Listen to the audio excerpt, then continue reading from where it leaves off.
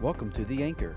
Please join us for the next 15 minutes as people from our region share their stories of hope and overcoming life's difficulties. If I told you my story, you would hear hope that wouldn't let go. Well, welcome back to The Anchor. Thank you for listening in with us today. I'm Rhonda, and this week we're going to have back with us Mesu Andrews. She's a native from Indiana. She now lives in the beautiful state of Washington. And last week she shared with us a little bit about dreams being fulfilled in her life and how God led her in different seasons now of her life to a new dream that has been fulfilled. And that is, she is now an author of her sixth book, which is coming out in March, which is an awesome thing. And I'm proud to say that my husband is her cousin. So it makes me feel good when I go into the Christian bookstore and I see these books, which is really an awesome thing with her name written at the bottom of it. And it's truly a blessing. And so this week she's going to be sharing about her first book and how that started and came about through, actually, she shared a little bit about it last week, a chronic illness that she has went through and how God has brought in healing in a different way than maybe that we wouldn't have imagined. But she's going to be sharing about that. And Mesu, so glad to have you back with us this week. Well, thank you. I'm blessed to be asked back. Thank you. We talked last week a little bit about in 96, I got a virus that kind of lasted a few days, and then the symptoms didn't go away. And it took about a year for me to find a physician who actually made the diagnosis of fibromyalgia. Those were in the days before fibromyalgia was very well known. And so he made that diagnosis, and then life got back to normal, kind of. Once we got that treated, and I kind of got onto a regular regimen of exercise, and our girls were older. They were in high school. They were active. Life was going well. 2002, I woke up one morning, though, and couldn't move my arms and legs, and was having some trouble breathing. And I cried out just barely over a whisper, just help me. And one of my daughters heard me and went to the doctor. My blood tests came back a little strange, but they really didn't have any answers for me. And so I was in bed for about 6 months, and nobody really could tell me why. They didn't have any real definitive answers. And a few months after that, I spent about 2 weeks at Mayo Clinic. Mayo diagnosed a condition called POTS, postural orthostatic tachycardia syndrome. I basically had a resting heart rate of over 120, and they gave me a beta blocker, slowed my heart rate down, and so that helped some. They confirmed fibromyalgia, chronic fatigue, but by that time I also was having frequent chronic migraine, and in 2005 the migraines began happening every day. So since 2005, I've had daily migraine and these other chronic issues on top of that. Now, I kind of give you that background, but then I'm going to take you back to about 2007. 2007 is when I went to a writers' conference. Actually, it was 2008, and I began getting some training in fiction writing. I'd written nonfiction before, but never fiction, and there's really kind of a knack to the whole thing. Probably the hardest thing I've ever tried to learn to do.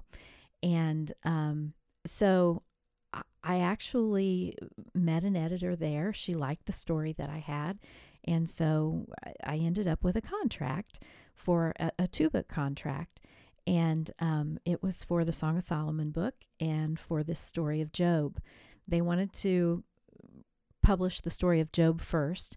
And so that meant that I needed to go through, as I'm writing the story of Job, I needed to go through all the emotions that Job was feeling as I wrote this novel, this story of his life. As I went through scripture, I read the scripture. I read all that Job was saying, all that Job's friends were saying. And if you're not familiar with that book of the Bible, let me tell you a little bit about it. It is depressing. So Job is ranting at God, and Job's friends are ranting at him, and they're accusing him of doing all these terrible things, because really, surely he must have done terrible things if God has stricken him. I don't even know what word to use there. If God has messed him up like he has messed him up with, because Job had boils from head to toe, he'd lost everything wealth-wise, his children had been killed. The only thing Job had left was a nagging wife. So seriously, God must be really mad at him. So this is the kind of story that I'm supposed to be writing a novel about. And so, first of all, why would I think to even pick that story, right? Well, because I felt like Job when I was going through my illness. I really did have some of those same questions. I asked God why. I railed at God. I was angry at God. And I felt like I was serving him, so why was he doing this to me? And my husband was a pastor.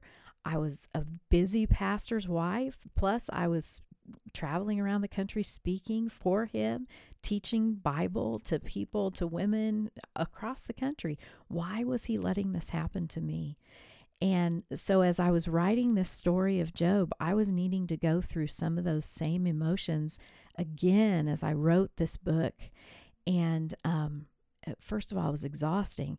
But second of all, it was also really, really good, because it helped me to realize again what many, many people go through when they have multiple tragedies at once.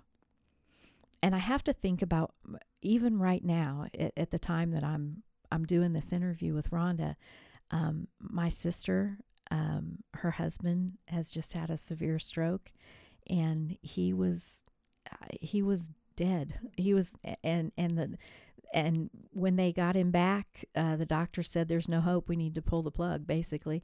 And he is a miracle. He is a walking miracle right now. And you'll probably hear from him on Rhonda's show here for too long. But I also had a serious situation with a surgery a few months ago, and I coded.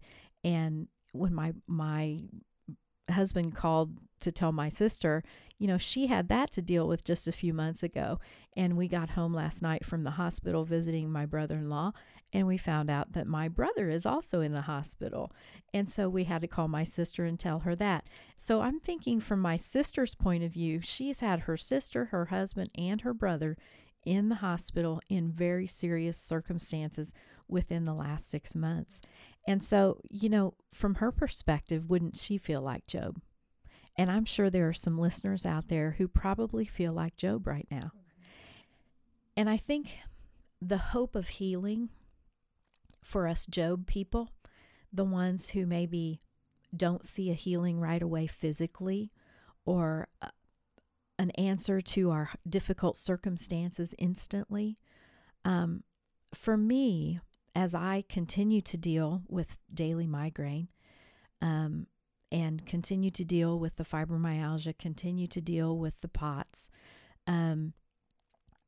my healing comes in knowing without a doubt that God has a purpose for me in the midst of all of this. And that even though this is happening, my God is still good. And as long as that's settled in me, as long as I know without any doubt that my God is good, and there is no darkness, there's no shadow in my God, then I know that whatever happens to me is good. It's for my good and for His glory. It's going to bring about something for my good eventually down the road, and for His glory. It's going to bring Him glory. It's something that's going to be for His good too. And if I know those things, then I can do anything. I can deal with anything. And as long as I have that solid ground to stand on, that my God is good. And I know there are a lot of terrible things that happen in this world, but I know that my God is good. And I know how the story ends. I know how eternity is going to be, and it is going to be good. And as long as I can focus on that, then my days, my temporary dwelling is bearable no matter what. And I also have learned that if I didn't have these limitations physically, I would overdo, or I would become very independent. I would not depend on my God for much. I would do it all, as my little toddler used to say, I'll do it my by self. She always got the M and the B mixed up. I do it my by self. And I would shake my fist at God if I was healthy, and I would say, I do it my by self. I would be very independent. And he knows that about me. And it's good to be dependent on our God, because when I am weak, then he gets to show off. He gets to show himself strong, because then when I do something that other people who know me know I could not do physically, it is beyond my strength to do that, then they see God do it through me. They see that, wow, God is powerful enough to do that through Mesu's weak vessel. And that's cool. That is cool. So that, there's something really good that comes out of that. So my healing didn't come physically. It hasn't come physically. It may. God may decide to heal me someday. I'd be really okay with that.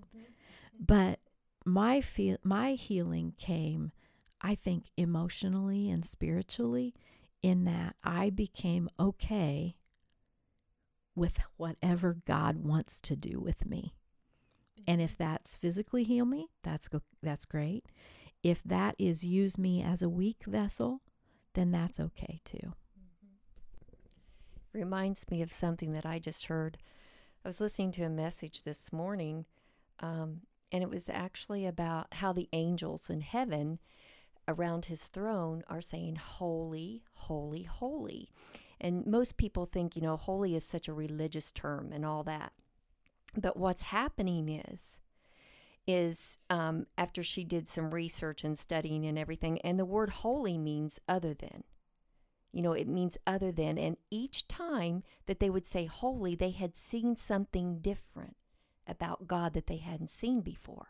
Oh, cool. He's other than this, or he's other than that. They saw this new thing about him, and they would say, holy, holy, holy. Our God is holy, because they saw this new thing about him they'd never seen. And they were talking about how, sometimes we think it would be boring in heaven, but it's not going to be boring, because we're all the time going to see something new about God. And he wants to bring heaven to earth for us right now, that we see something new about our God all the time. He's not a boring God. And you're telling me something that he's showing you that you haven't ever seen before. But if you hadn't have gone through this, you wouldn't have been able to see that. So you can say holy. You're seeing something totally different about your God than you've ever seen before, just because of what you've been through. And I just want to touch on one little thing here too. There's people listening out there that maybe are going and suffering through a chronic illness, or, just suffering in a physical way. And there is that temptation to turn to something other than our God, or other than trusting in the right way out, because it's suffering. And it doesn't feel good, and it's depressing, and it, sometimes people even want to take their life, or, just different temptations might come. Did you ever have any of that going through what you've went through? I when I was a younger woman, I had considered taking my life when I went through a hard breakup, and this was before I knew the Lord. And because of the faithfulness of a dear friend, that didn't happen. Since I have come to know the Lord, I have become very discouraged, but I can say that I've never tried again to take my life. I have been tempted, however, to go back to old addictions. I was an alcoholic by the time I was 19. I had bottles stashed here and there around my parents' house. And, in high school, no one would have known it. I hid it very well. I was the good girl on the outside, and no one ever would have suspected that I was drinking and heavily often. So I, in my adult years, have always been tempted to mask my pain with addictions. Always have been tempted by that. Now, I have a fantastic husband who understands those addictions, and he sees when I'm getting discouraged or when I am starting down that road of depression, and we talk very frankly.